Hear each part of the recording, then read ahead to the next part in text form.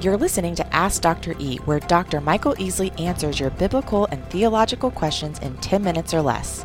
Or sometimes more, like this episode.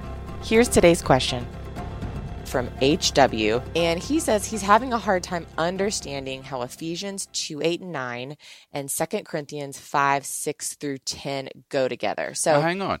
You conclude HW as a male? Yeah, I do. Interesting. You think it's a woman? Well, I read it as a woman's question. Okay. That is fascinating. Okay. Well, perspective. Yeah. All right. So Ephesians 2:8-9. Dad, read that for us really quickly. For by grace you have been saved through faith, and that not of yourselves. It is the gift of God, not as a result of works, so that no one may boast. Okay, so our male or female HW, breaks this down and says, this is amazing. We're saved by grace. We can't boast based on our works. We can have peace with God and rest in the confidence of our salvation. That's a crucial difference between our faith in Christ alone and every other religion's burden on human beings to try to keep working hard enough to please a perfect God. But then 2 Corinthians 5:6-10, now this is a slightly longer passage, but I still want you to read the whole thing for us. So this is 2 Corinthians 5:6-10 in the NASB, of course. Therefore, being always of good courage, and knowing that while we are at home in the body, we are absent from the Lord. For we walk by faith, not by sight. We are of good courage, I say, and prefer rather to be absent from the body and to be at home with the Lord. Therefore we also have this as our ambition, whether at home or absent, to be pleasing to Him. For we must all appear before the judgment seat of Christ, so that each one may be recompensed for his deeds in the body, according to what he has done, whether good or bad. So HW says, this states that our works will be revealed when we stand before the judgment seat, specifically what we have done in the body, whether good or evil. If we are to, quote unquote, receive what is due, that's a daunting thought, knowing how human we believers still are, knowing how of the flesh we still are. And HW goes on to say, even Paul himself in Romans 7 says that he does things that he doesn't want to do and fails to do the things he should do, and that Jesus is the only one who can deliver us from this struggle. As believers, if our sins are as far as the east is from the west, then is it only our good works that will be revealed at the judgment seat?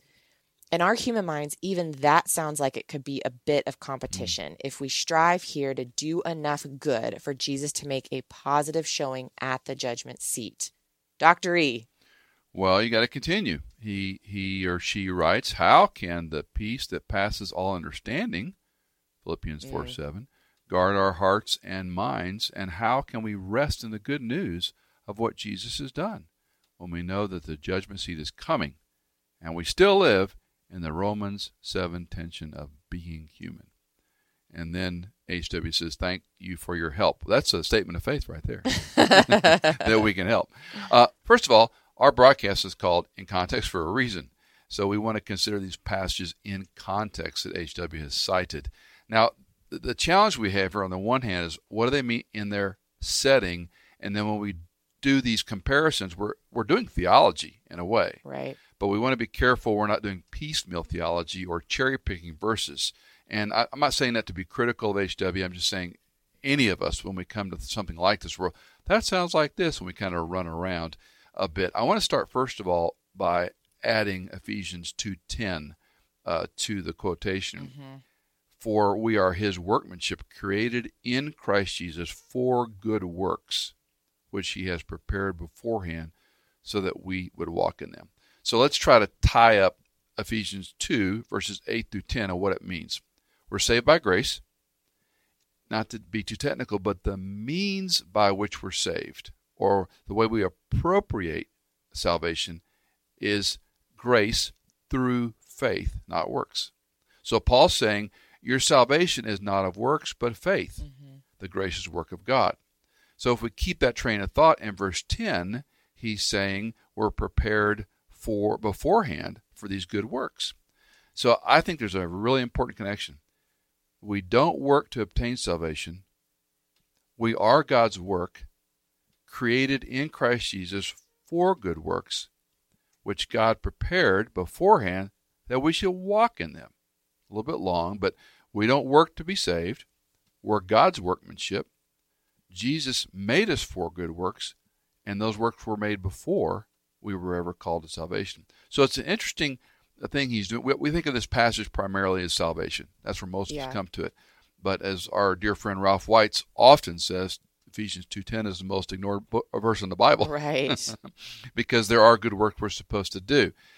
Now, I find it striking, and this is where my mind can go into a rabbit hole of study, but when Paul says, which God prepared beforehand, in the book of Ephesians, that term is used in Ephesians 1:4, just as he chose us in him before the foundation of the world, that we should be holy and blameless before him. So he's already established in 1:4, he called us before we were made.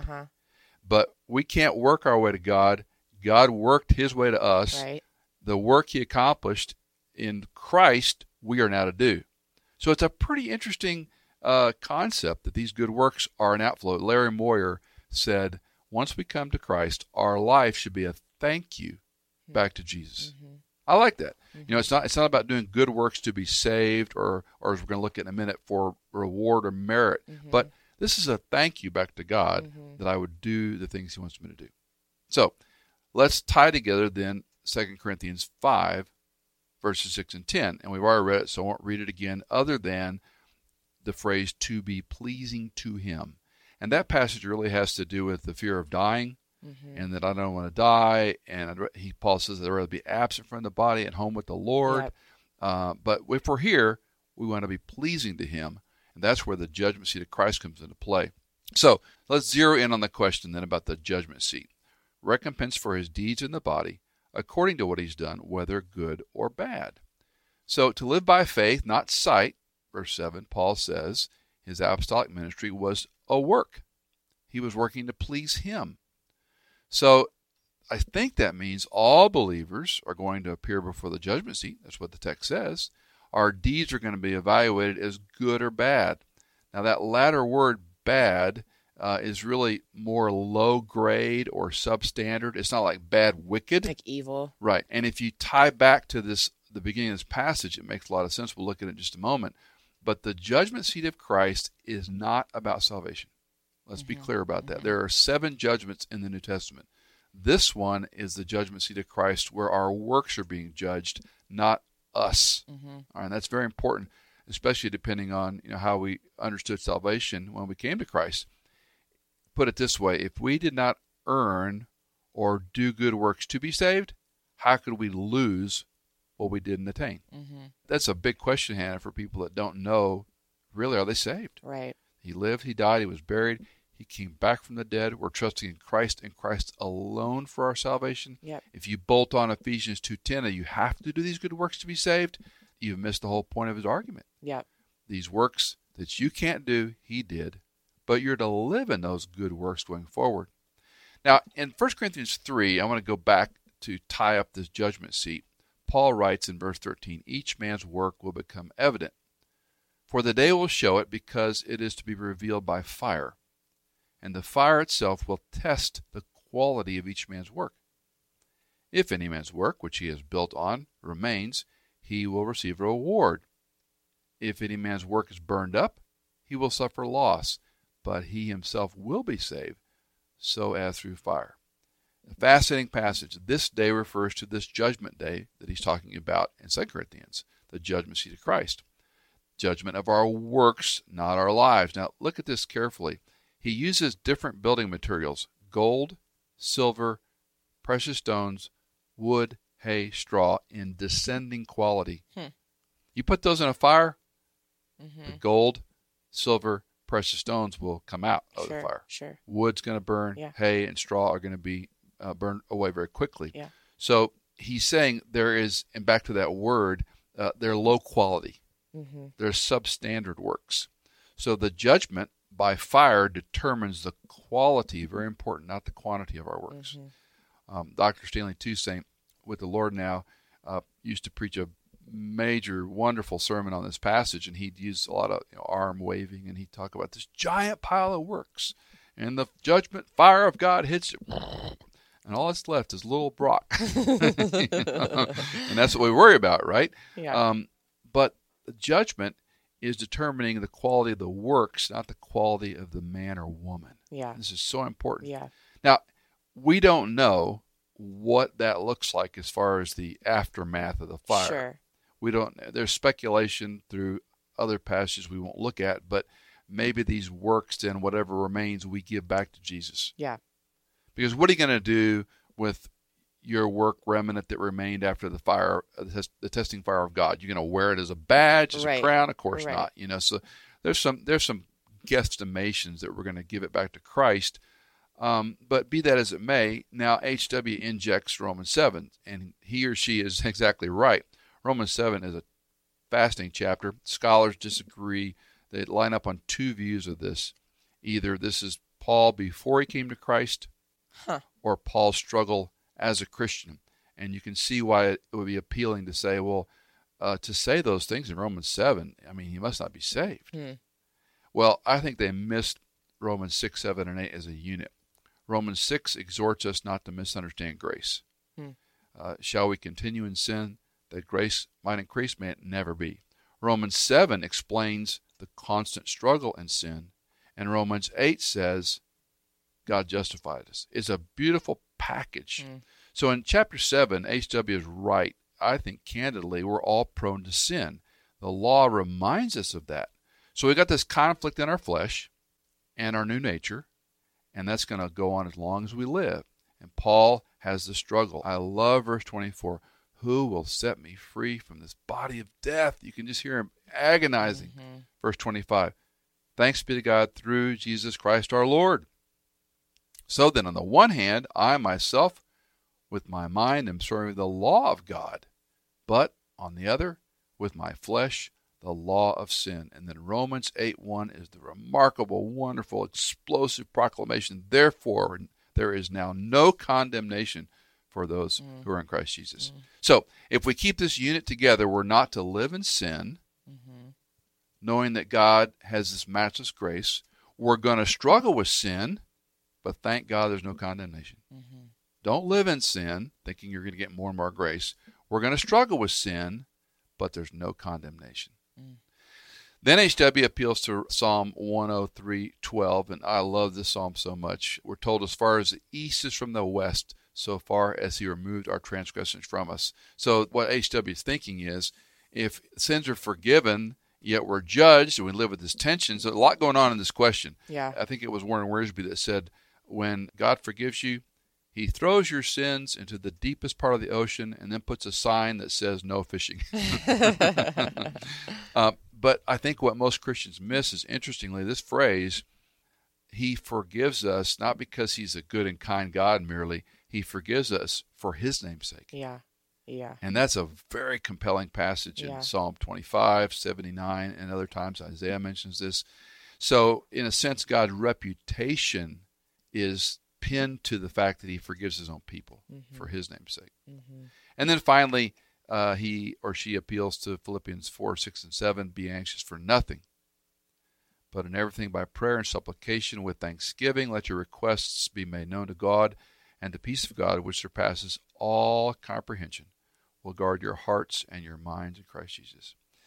And this is an area that, we, and I include myself when I say we, I really truly do, we miss some of the most obvious parts of the Bible. The verse begins with, be anxious for nothing. Why? Because we're all anxious about different things at different times. I saw some young woman's feed on Instagram the other day, and she had a picture of this agonizing, clip art of this woman that's agonizing, and she goes, I'm anxious all the time. And a lot of people live with anxiety. And your stomach is a knot all the time. Anxious, this is a terrible way to live. The Bible is completely up to date, relevant, eternal. Be anxious for nothing, because he knows we're anxious about things. Now, the Bible just doesn't say stop sinning. Right. The Bible always gives us things to repent or to turn to or to change or to do instead of. We had a friend in Grand Prairie, Texas, that was a neighbor friend of ours and worked at the church. And his line was, why pray when you can worry? A lot easier to worry than it is to stop and pray. Right. Well, the injunction is, don't be anxious, but in everything, by prayer and supplication, and we miss this, with thanksgiving. So you have to take a little stock and trade here. What am I thanking God for? My marriage, my wife, my children, my job, the fact that I woke up in a comfortable bed, I have air conditioning in the summer, heat in the winter, I've got food to eat, I've got friendships, I can come and go, Jesus forgives me, I shouldn't have guilt. I mean, we could go on and on this list. Whatever is causing us anxiety, the antidote of that is if I'm worried, trust. If I'm afraid, be not afraid, rest in Him. If I'm, worried about my money, obviously we need to work and be good stewards, but trust that God's going to help us along the way. And He says this will guard your heart and your mind in Christ Jesus. So I don't want to sound trite or, read your Bible and pray more, but I do want to say to all of us, read your Bible and pray more because in the Word and in prayer's life, we spend do you wake up with your mind running? Oh, yeah. Yeah. If the alarm goes off or if I have to get in the middle of the night, 2 o'clock, my mind just goes 100 miles an hour. Yep. And I go, and it's not necessarily anxiety, but it's all the things that I want to do, I Yep. need to do, I'm looking forward to doing. And I have to sit there and lay and say, Easley, you got to rest. And even if you just lay here for a while, Yep. don't jump up and start getting busy. And that's a great time to pray. It's a great time to reflect on yesterday and what's going on today and ask the Lord for help. Instead of, why pray when you can worry, pray and set the worry aside. Yeah. Let your request be known to God. The penitent sinner is a great image. They were always waking up every morning, the penitent sinner. We all have regrets of yesterday. I wish I could have done something. I wish, I was interviewing someone a while back and we were joking about repartee. Repartee is what you think of the next morning in the shower. Right. It's kind of like spiritual. Like, I wish I hadn't have said that. I had not used those words and I've been more kind. Or I should have said this when I had the chance to say something. Or whatever, our regrets may be. The great thing is God forgives and He renews us every day. We have that opportunity to start out on a new foot. And let me encourage HW and anyone. I think these are a lot of commingled questions, but at the heart, I think we're struggling because we're sinners. We know somehow God's going to judge our works. And yet, I think, HW, you're all on the right track already. Be anxious for nothing. I think it's a great place to say, Lord, I'm anxious about these things. I don't know what this means. Can I rest in you and then be quiet? Read, rest, trust. And I think over time, this is what I would call the spiritual disciplines. The more time I'm in God's Word, asking for His Spirit to help me and around God's people, I can be at rest. And I'll also add, the older you get, this ought to be an area of growth. I think in our 20s and 30s, we're active, we're busy, we're reacting to everything with children and work and marriage. And, when you have teenagers, your life is just a continual challenge. And then, about the time you've seen enough battles in your family and your marriage and your finances, your health, you get a little older, you go, God's been with us to this very day. Why are we so worried? And you start to learn. I don't think there's any substitute for experience, even in the Christian life. You have to learn these things, and God wonderfully is a very patient teacher. So hope I got close, HW. A lot of stuff in that question of yours, but I want to encourage you, if you're asking those questions and wrestling with that stuff, I think you're on the right track, brother.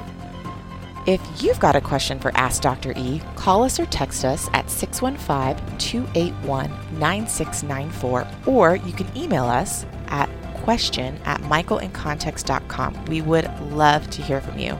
Ask Dr. E is a production of Michael Easley in Context. The music for this show is composed by Jason Germain, and you can find more biblical resources at michaelincontext.com.